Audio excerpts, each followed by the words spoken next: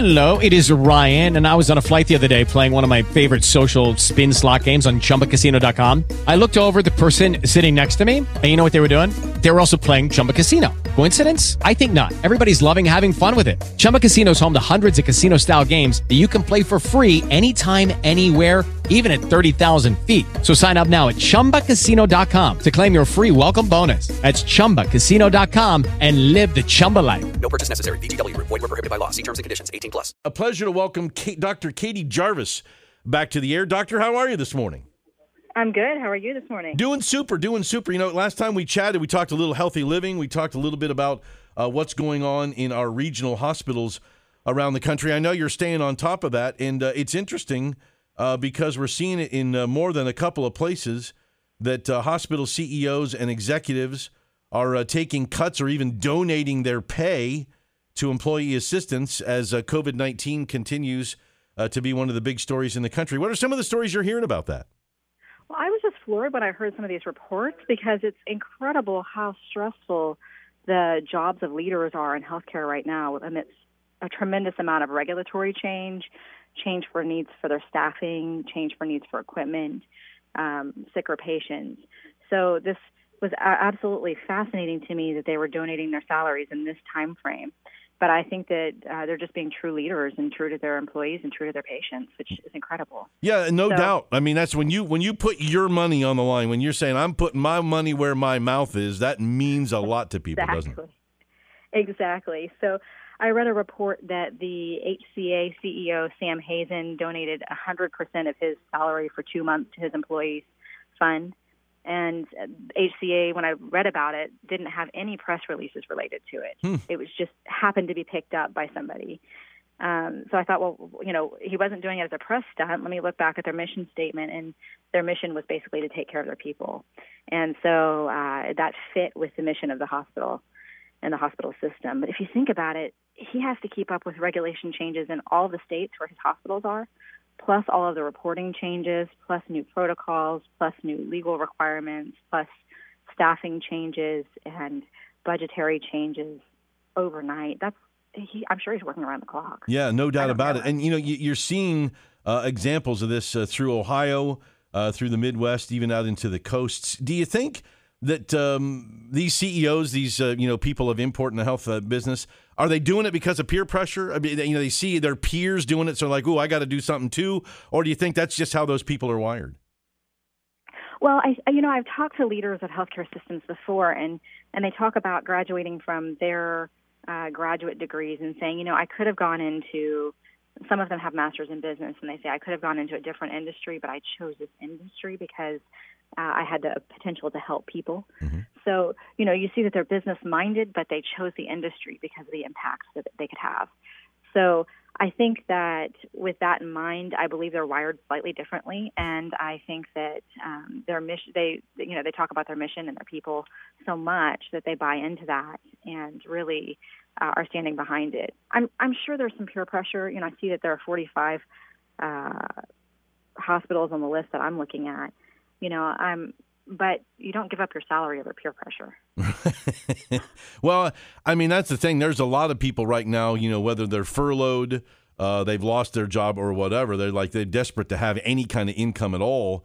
So I think, when you got someone that's working at full pay and has a big job, I mean, they really have a lot going on, as you've illustrated very nicely.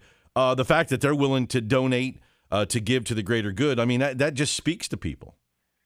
Sure. And, when I go into my job as a healthcare worker right now, I have increased risks. I'm around patients who have coronavirus. And then you think about all the departmental leaders are around me. And then they go to their leadership, and their leadership then goes to the CEO of the system. They're exposed to additional risk, and it filters up to them because of the amount of contacts that each of their contacts have. So, they're exposing themselves to extra risk, and that means exposing their families as well. And so it's not actually a risk-free environment to do this in. So it's the stress plus the risk. Yeah. So what we know, I mean, we've been living the coronavirus pandemic era now for, better part of 3 months.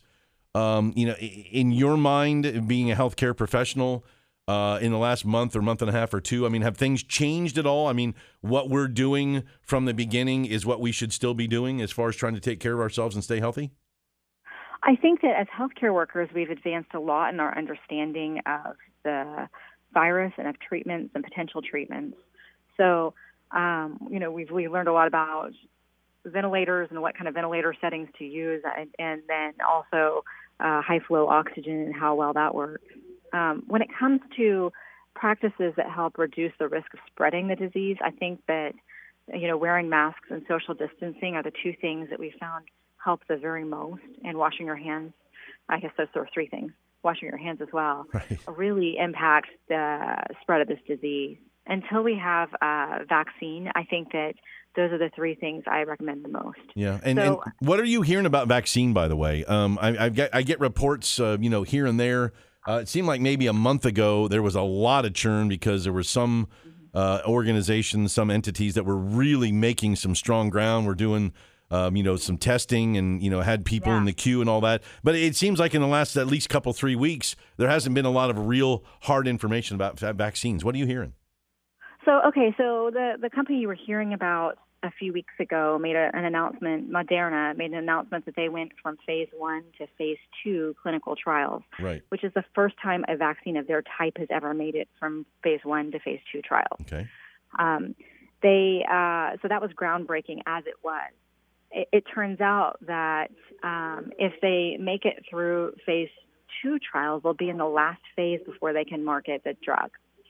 And they are predicting that they'll be making an announcement sometime in the end of this month as far as whether or not they're going to move from phase 2 to phase 3.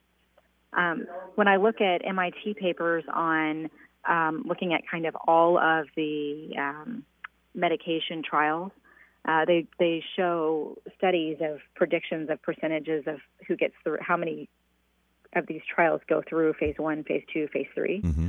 And it looks to me like phase 3 trials have a 60 to 70% chance of being successful. Wow. So if they, at the end of June, announce that they are going from phase 2 to phase 3, then I think we got a 60 to 70% shot at a vaccine happening. And that would be, you think, by the end of the year?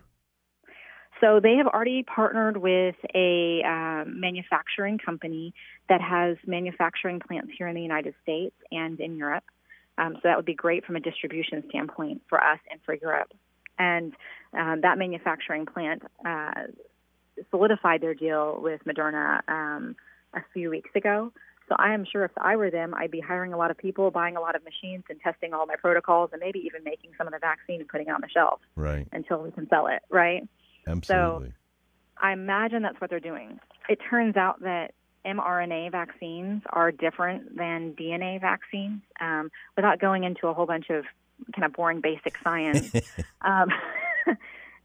DNA vaccines, some of them are live, and some of them have to be grown in eggs, which is why they ask you when you get a flu shot, do you have any egg allergies? Right. And we all know that eggs are fragile. I've broken a few. And we all know that they cook at just a warm stovetop temperature. So you have to handle them in very fragile conditions. Well, Moderna is just making proteins, and those proteins are easier to manufacture, and so they're more predictable in their manufacturing, and they're faster.